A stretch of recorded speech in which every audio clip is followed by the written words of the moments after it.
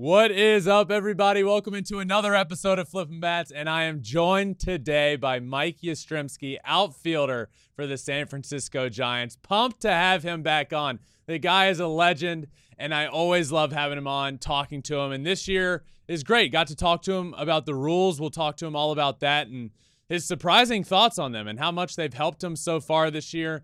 Obviously, his grandpa is an absolute legend, Carl Yastrzemski, and being able to have a good conversation with him about our last names and what it's meant to us in our lives and some adversity and some positives about it.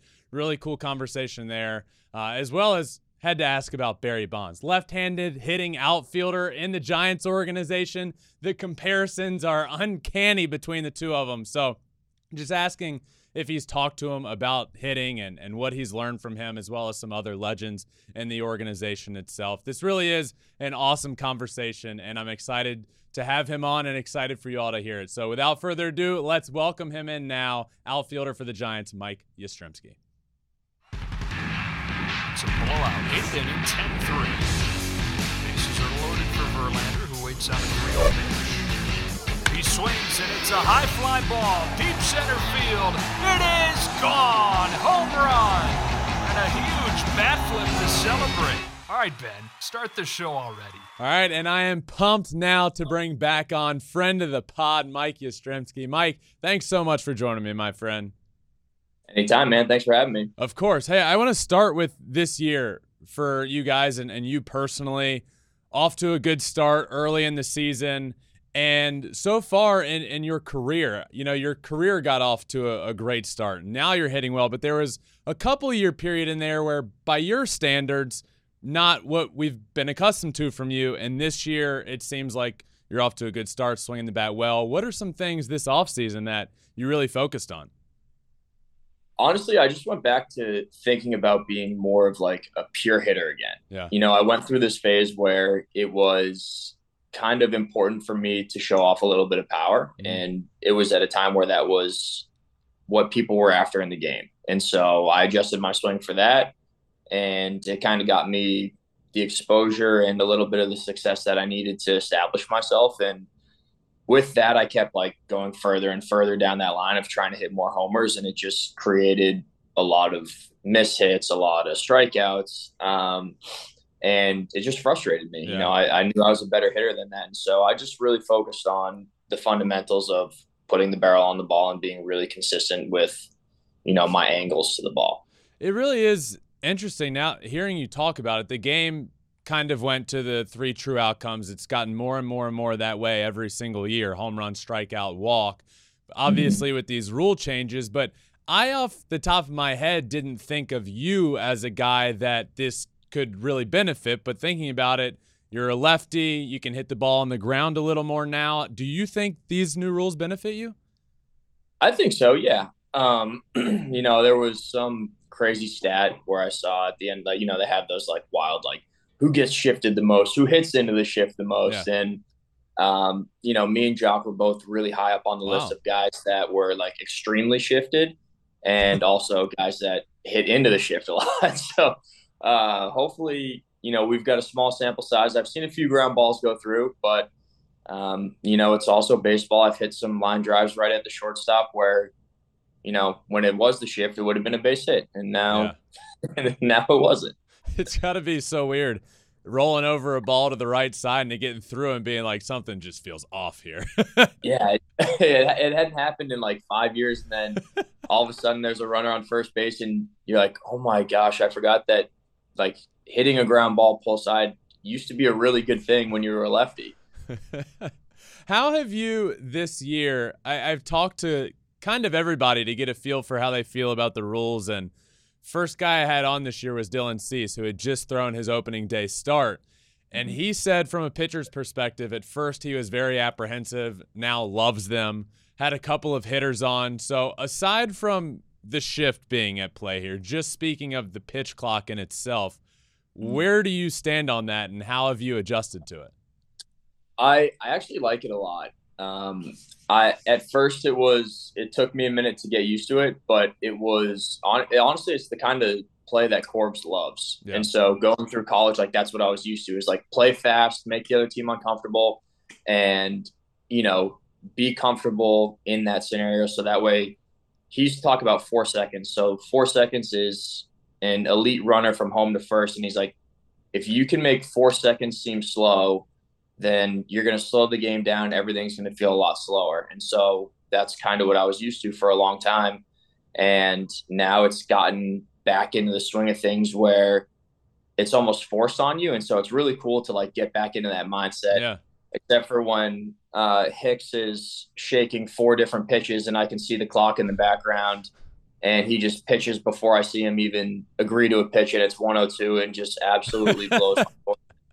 Then it's like, I wish I would have called timeout or maybe had another second where he could have taken his time to get the pitch he wanted, Speaking of 4.0 being average or elite down to first base, I think 4.2 is MLB average. What are you at these days, Yaz? Do you know? God, I don't know. I mean, am I chugging for a hit or am I? Yeah, trying to beat out an infield single. You can smell it. I can still maybe pop a 4.3 down the line. I'm not. Just give it a little good effort. How many? I mean, I guess we've covered all the rules at this point. How many stolen bases can we expect from you this year? We haven't gotten a ton in your career. You're sitting on 0. I need more from you, Yaz. Can we get to like 10 this year, you think? Yeah, I can try. I just gotta let's have a conversation with some of these pitchers and catchers. Just give me a little opportunity. I'm gonna hold up a 0 for a little bit and then just absolutely backdoor like 10 for you right at the end, and we'll solidify it. When you get to the halfway mark of the season, then you can really lock in as pitchers and be like, well, this guy's not going to run, and that's when you're going to take off and get like 20 bags in the second half. I like that. Yep. I like that a lot. Within a 1 week span, 20 bags. There you go. Which also means you're getting on base with a ton of knocks. So I'm all for that. Yeah, I'm in on that. Yeah. So this offseason, you mentioned kind of a total shift not a total shift, just kind of getting back to the basics for you offensively. In the offseason, are you do you work with anybody? Do you have a coach? Are you hitting with other big leaguers? Who do you work with in the offseason? So I work out at Vandy. So I live, 10 minutes down the road, and Corbs has an open door policy where anyone who's played is always welcome back. And Right. So I'll work out with Kurt Casale a lot, Tony Kemp, Adam Frazier's down there. Sean Murphy was there this year, which was cool, fun to have him. And then I'll work with Bax. Mike Baxter's their hitting coach, and he's someone who's really, really – I guess he really introduced me to what it was like to train as a pro player. He was the older guy when I was first starting to work out, always had me tag along with him. I was always learning from him, and he's still an unbelievable resource to bounce ideas off. And we think very similarly when it comes to the fundamental swing, and so that's really helpful. I love the thought of all the guys, like all the college guys, getting back and being able to work out there. I feel like the Tigers organization was the breeding ground of Vandy guys. Like we drafted so many. Is Connor Harrell ever around, by the way? Do you ever see him anymore? Yeah, I see Connor every offseason. He just moved out of Nashville, though. He was in Nashville, just moved back to Houston. So oh wow, so we'll miss him in Nashville, but we'll still obviously stay in touch and get together a lot. Our careers, is kind of, well, they've gone in very opposite directions at this point. You're now a big leaguer, and I talk about the game, but they started off very similar. We were drafted in the same round, 14th round, in the same year. Went to the New York Penn League, and then they really got closer when we played with each other in the All-Star game in our first season. And I need to talk to you about the New York Penn League because it doesn't exist anymore. It's now gone, which makes us feel older, I guess. It's like a league we started in is gone. But I personally have so many stories from the Penn League that are like, this is the epitome of minor league. So I'm going to give you a second to think of one. I need your best Penn League story that epitomizes what it's about. But mine will forever be, I get drafted, playing professional baseball. I show up, and I'm like, this place is awesome. I'm playing pro baseball. Dodge Stadium was great in Connecticut. It was big. It used to be AAA for the Yankees. It's like, now I'm a professional athlete. In our first road trip, we went on the road to Vermont, the Lake Monsters. I knew it was going to be Vermont. I knew the second you said. We go on the road to Vermont, And we show up into the locker room, and I was like, well, where's the actual locker room? Like, this can't be it. The floors were dirt. Like, It was disgusting. You needed to take a shower after your shower because you were even dirtier after the game. The field was all lopsided and lumpy in the outfield. And that was my first road trip. And I got back home or in the hotel after that, which was probably like a Ramada Inn, and was like, man, maybe pro ball isn't the most glamorous after all. So turns out you really need to work your way up the ladder before it gets super glamorous. Burlington is a sneaky sleeper city, though. Very sneaky. Good college town, good place to go out, grab some dinner and drinks after with your teammates. Terrible visiting locker room, because that's actually my story too. So that was the first place that I showed up to. And at Vandy, Corbs makes sure that everything is so like pristinely clean, like unbelievable. It's cleaner than my own house, than everything. So we never needed shower shoes. It wasn't a thing. Like it was cleaner than showering in our own shower. So I show up to Vermont and have no idea that shower shoes are even a thing. Like I didn't know they existed.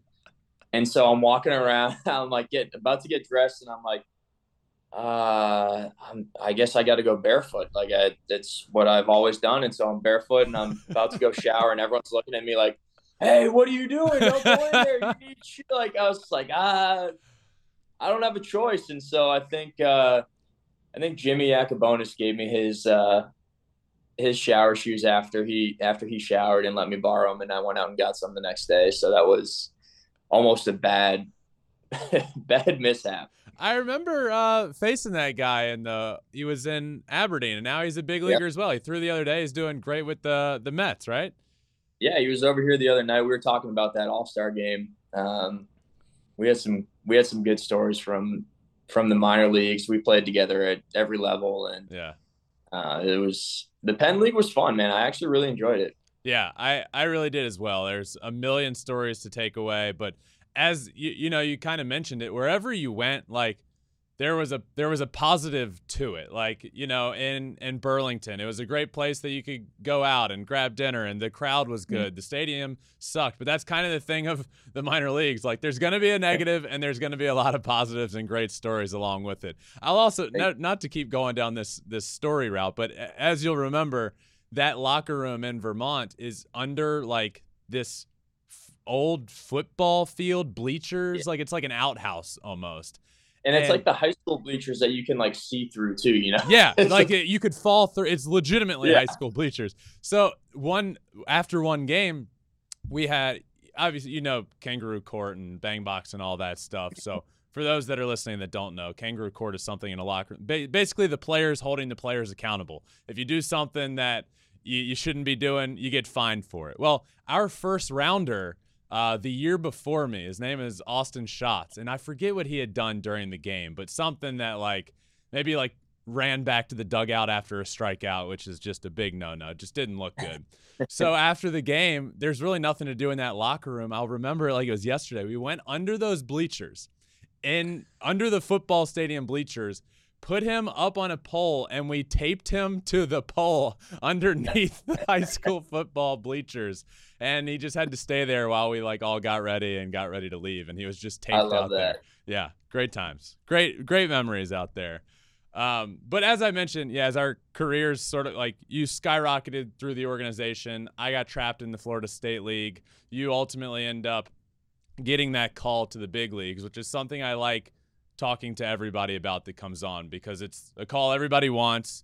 I got close to, didn't get it. So I love talking to guys about the story. So walk me through your call to the big leagues, how it happened. Was it a surprise? I want to know the story.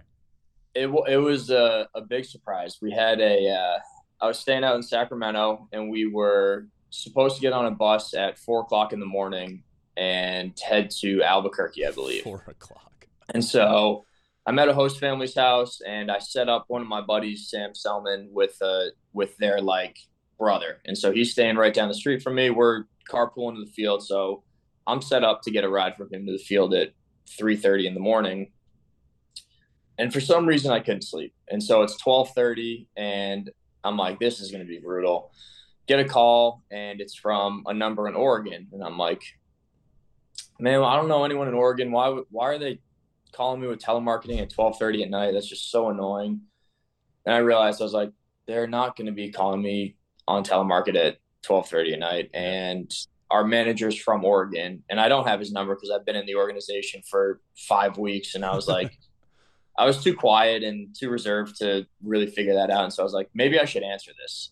So I pick it up, and it's Grundy, and he's, kind of gives me the whole scenario. He says, hey, I wish I could do this in person. This is the call you've been waiting for your whole life, but you're going to the big leagues tomorrow. And I was like, I just kind of was silent, and I didn't know what to say.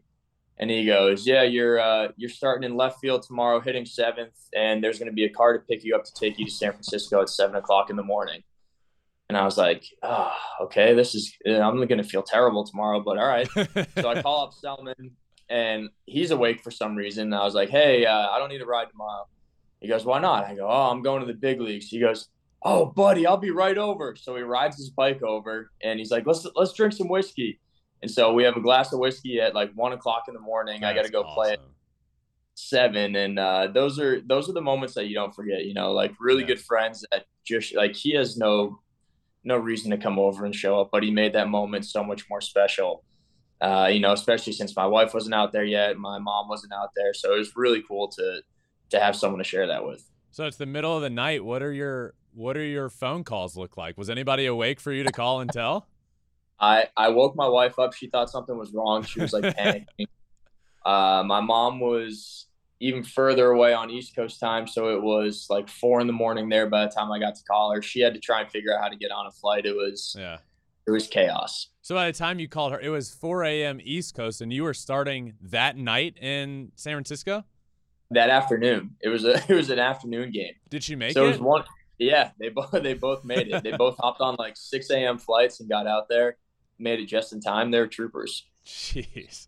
So it wasn't too long into your big league career, Yaz, that you end up in Fenway, which is obviously such a special place for you and your family, and you hit a home run early in that series, and then the very next day was a moment that, I mean, it has to be so special to you, but your grandpa, Carl Yastrzemski, gets to throw out the first pitch back in Fenway, and you, as a visiting player, get to catch the first pitch. How awesome was that moment for you guys? That was probably the coolest moment that I'll ever be a part of. You always say when you're a kid, could you imagine playing catch with your dad, your grandfather, your uncle, you're someone like that on a big league field. And the fact that we got to do it before a game as the first pitch, I don't know. It was really special, really hard to describe. God, that's so cool to see. If you're watching, you can see it right now on the screen. So how did this idea, like whose idea was it? Were you told like the day before that it was happening, or was it kind of in the plans leading up to that series? Yeah, they asked me if I would want to do it, and I was like, you realize I'm not the one that has the say here. Like, it's not up to me. Like, you either tell me I'm doing it or we're not doing it. So I was like, if my grandfather wants to do it, then yeah, I'll absolutely do it. But I thought there was no chance he was going to want to do it, but it was really cool. I know you never got to watch him play. Obviously, his career ended before you were born, but I'm sure throughout your life growing up, there were some cool moments that you got to be a part of because of him. Maybe they're at Fenway or wherever. What's a memory you look back on as a kid with your grandpa that sticks out? Well, one that's not really necessarily with him, but because of him is I missed my first varsity baseball game because every year I would, it was a tradition that my mom started when I was young, but she'd let me go to a half day of school and we'd go to the game for opening day. So, it was just, I did it every year. I kind of told the school like, hey, this is something that I do just to give you guys a heads up. Like, I'm not just blowing school off. It's like literally a family tradition. And so it just happened to be the first day of our first game. So we go into the game and I was like, all right, I'm going to go to the first half of the game, leave, make sure I can get to the game on time. And my car gets blocked in by Dwight Evans. And so because we got to park in the player parking lot because my grandfather was there for some like pregame ceremony. So we got to do this whole thing. So I get to my first varsity game in the ninth inning, and I'm like sweating bullets, like so nervous. Like I'm gonna get kicked off the team. All the guys are gonna hate me. Blah blah blah. I tell my coach, I was like, "Hey, I'm really sorry." He's like, "You told me you were gonna be here on time," and I was like, "Yeah, well, I was, but my car got blocked in, and I couldn't move it." And he's like, "What do you mean? Like, where were you?" I was like, "Well, Dwight Evans parks behind us, and like they couldn't find him, and so they didn't have his keys." And he just kind of like his jaw kind of like slowly dropped, and he was just like, "Okay, like that." I know that's such a ridiculous story that I know Yeah. you would pick that up. And so he pinch hit me in the ninth inning, and I popped up to short. Terrible at bat, deservedly so. But I was really thinking this story leads to the perfect ending of you pinch hitting and hitting a walk-off for your first high school. But apparently that's not the ending that I was no, getting. it ended more on the basis of karma, Yeah, absolutely. No, that's great. Never fails. So one thing that, with my brother, and we both have very unique last names that hold a lot of weight in the baseball world, but Justin's my brother, but he's still 9 years older. Obviously, the gap is quite larger between you and your grandpa, but I guess throughout my life, I've really never been able to accomplish something without at least like hearing or being compared to my brother, for better or for worse. I've made it for better throughout my life just because I've always gotten it, but I guess there are some similarities between you and I in that aspect, and I wonder, for you personally, has it ever been hard for you or something you've had to think about and deal with having the last name Yastrzemski, where you're constantly compared to a baseball player that is one of the greatest of all time? I think it was a lot harder when I was a kid. Yeah.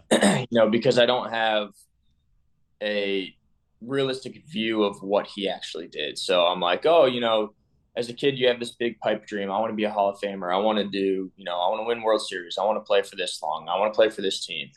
And I think it was probably, I understood how hard it was to play in the big leagues when I was in high school and college, but I didn't grasp the magnitude of what he did until I turned 23. And that was how many years he played in the big leagues. So I'm like thinking about this realistically. I'm like, my entire life, he showed up to the same field every single day. And I couldn't really like fathom how long that actually was. And so it rattled me. Like at that point, I never worried about what anyone said. I was like, I understand that I cannot do that, and I will never do that. And I'm not trying to do that. Yeah. And so when people are like, I love when people chirp me in the stands and they're like, your grandfather was so much better. I'll turn and look and I'll be like, yes, he is. Yeah. I understand that. Like, I agree with you. He is so much better than I will ever be. That's exactly. I remember one game in the minor leagues. We were playing in Dunedin in the Florida State League, and I don't know what happened. I probably went 0 for 4 and punched out. But I'm walking back to the dugout, and I mean, this happened. I'm sure it's happened to you many, many times. But people just scream like, "You're not the best Verlander," and it's like, well. No shit. My brother's a Hall of Famer and one of the best of all time. Of course I'm not. I'm just trying to be the best baseball player I can be. I can't compare myself to him. If I do, I'll never be near as good. Yeah, like, why can't I just be like a subpar big leaguer? What's wrong with that? What's wrong with an average to below average big leaguer, which, I didn't get to, but, what's wrong with being an average minor league baseball player? Come on. Did you watch the golf Netflix series? Yeah, First Full Swing. Yeah. Or Full Swing, yeah. So it's the Joel Dahman perspective. It's like somebody has to be the 70th best golfer in the world. Might as well be me. Like, that's okay. Like, that's a great place to be in. It's also a great like mental place to be, to just be like completely accepting of everything you do well and everything you don't do well. It's just a very calming place to sit and enjoy life. And when you get into that mindset, you probably enjoy the smaller things in life a lot more, and you let those big things go. Yeah, I think it had to get to a certain point where it's just like, obviously when you're younger, those things can get to you, and I try to have the career that, especially with my brother, like, I don't know the career he's going to have to that point. So I'm constantly just thinking everything I accomplished along the way has been accomplished by my brother already. So things become trickier and trickier. And I remember this specifically. My parents were very good at this because every step along the way, they've kind of when I signed to play D1 baseball, my parents like made me step back and be like, this is really cool. To me, it was just like the next step in the journey. The day of the draft, I remember thinking like, I've always wanted to be a professional baseball player. This is just the next step in the journey. And my parents again were like, you just got drafted to play professional baseball after your junior year of college where you were an All-American. Like, soak it in. And I remember Justin having that same conversation with me. So I think as I've gotten older and older, I've learned to separate things and just allow my accomplishments to be my accomplishments and not let everybody in the stands yelling at me for going 0 for 4 be a burden on me. Yeah, there's only one person that can diminish your accomplishments, and it's yourself. And if you don't let yourself get to that point, then you can always move forward and appreciate those moments. And you can't just let someone who's jealous or is yelling at you because they want to be yelling at themselves, but they don't have the ability to do that. And you just can't let that affect you. And, we've just had to work on it more than others. Yeah. We've had people who want to just say something just to say something. Yeah. Who had Ben Verlander and Mike Yastrzemski having a great heart-to-heart during this conversation, just having some good life lessons for everyone. What a good conversation. That's what this podcast does, That's just what we do. It's just what we do. Yeah. Hey, you mentioned along your journey, obviously Vanderbilt, which is a top-tier Division I college baseball program. And I was thinking about it as we were talking about the minor leagues and you going from Vandy straight to the New York Penn League. I guess I want to ask in terms of, so for those that don't know, the draft happens in the middle of a season, basically, in the middle of a professional season. So the New York Penn League is where the majority of draft guys go, at least up to the top. At the time there were like 40 some rounds, so the top 20-25 round guys go to the New York Penn League. So for you it had to be even a little different going from Vandy, a top tier, to a place like the New York Penn League where it can be hit or miss on where you're playing. But in terms of like making that switch in the middle of a season, college to there, competition wise, how was it just in terms of the overall experience? Like, how does it compare to the Vanderbilt experience as well?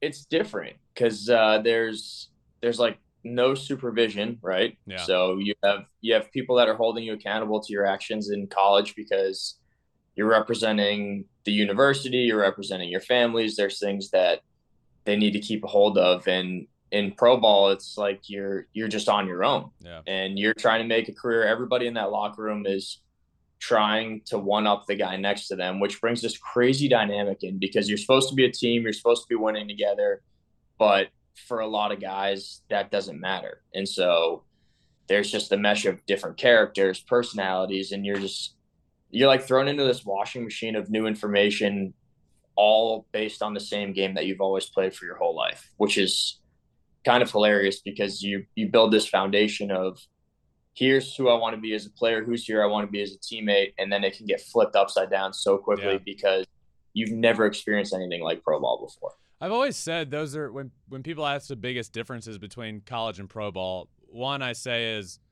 92-mile-an-hour fastballs from college turn into 92-mile-an-hour sliders that move like 3 feet in pro ball, just like at the snap of a finger. But second, and this was probably the most difficult for me, was college baseball was the time of my life because it really is like a family and you do everything for each other. And then the second you get to pro ball, at least until the big leagues where you are now, as much as the organization tells you, it's all about you and it's all about the stats. And they can say like, you're a team, we want you to win. Well, no, they don't. They want to see who they have in the minor leagues. And it becomes like almost this selfish feeling that I hated.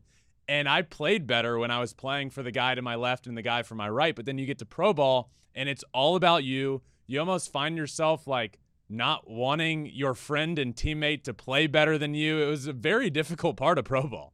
Yeah, you find yourself, especially like at night, if you have a bad game and you're just like wallowing in your emotions and you're in a bad stretch, you're in a bad hole, and your buddy's having a great day. He's like, hey, let's go out, let's have a good time. I'm like, no, man, I don't want to talk to anyone. I don't want to be with anyone. But then like the day will switch and it's like, hey, let's go out. And he goes 0 for 4 and he doesn't want to go out. You just have these like weird you have these weird interactions, but that's what I got so lucky with when I was drafted with the Orioles is the draft class that I was in was like all college guys. Yeah. Everyone was super cool. We're all tight still. Like when I played Jimmy last week, he came over. We just hung out for a couple nights. Justin Veely was on that team. He's my hitting coach now, which is one of the crazier things to think about. You come up with a guy and you expect yourselves to be like playing in the big leagues together. And now, he's my hitting coach and it's super cool. Really, really fun. Just you telling a story about like you go 0 for 4, you don't want to go out. And then the next night you go 2 for 4, you're fine going to dinner and the other guy's not. I remember one of my minor league stops. We all went out to dinner and we played credit card roulette because nobody has any money. So it's like we're all just going to put our card in and hope and pray that we're not the card picked, and whoever's card is picked has to pay for it all. The one guy that he didn't want to come to dinner, he was like 0 for his last 17 with 12 strikeouts, and you know where this is going. We all put our cards in and his gets picked, and I was like, I cannot, like I felt awful. You're like, just take mine. Please just take it. Like, someone fix this. Yeah, absolutely. So your career ends up taking you to the Giants organization where you are now. Super deep-rooted history, tons of legends throughout. And I guess once you get there, you hadn't been in the minors for too long before you get called up. Are there guys that maybe older vets or legends from the organization that kind of either took you or are still taking you under their wing to help you in your career? I think one of my obviously Boch was huge, and he was the first manager I ever played for, and he just let me learn the game when I needed to instead of either, burying me with, you can't do this, you can't do that. He would let me know. He'd say, I'd come in and say I get picked off. He'd just be like, wave me over. Hey, that can't happen. And I go, I know. And he goes, all right, don't let it happen again. Yeah. And that's it, and let me learn from it instead of like saying why I couldn't do it or why it was a mistake. He let me figure those things out. But also Ron Wotus is an absolute legend. He's still around and he's really fun to hang out with. And he's just such a brilliant baseball mind. He's been around the game for so long, and there's always something to talk to him about, whether it's, base running, base stealing, fielding, hitting approach, what kind of wine we need to drink after the game, whatever you want, like Wo's your guy. And I've been really, really fortunate to be around some of those guys. Another guy from that organization that I think you have uncanny similarities to. Big left-handed hitting outfielder, tons of power, one of the best power hitters of all time, Barry Bonds / Mike Yastrzemski. Is he ever around? Have you ever talked to him about hitting? Yeah, I've gotten to talk to Barry a bunch of times actually. So he's not a guy that I ever expected to meet. I always loved watching him play, loved watching what he does, and arguably the best hitter of all time. I think it's when you look at his stats, and they're beyond video game stats. It's a game. OPS in 04, whatever, it was like 1400. Is like guy like the player of the week the player of the month in every voting never hits that in that one little time span, but he did it for a whole year, in multiple years. I was just like, I can't even comprehend what that must have felt like. That's ridiculous. All right. Yes. A couple of questions for you, fun questions before we finish up. First of which being, take your stadium out of it, because Oracle's probably my favorite stadium. I love it. But when you go on the road, what is your favorite place to play and visit? So far, it's been Coors Field. Hard, it is a bummer to not say Fenway, but I get a lot more exposure to Coors, and I've played very well there, so I enjoy hitting there a lot. What about a least favorite? Least favorite? Probably the Coliseum. That's like 95% of guys say the Coliseum. They also what are those things in in Sedona? Like they have like those vortexes. It's like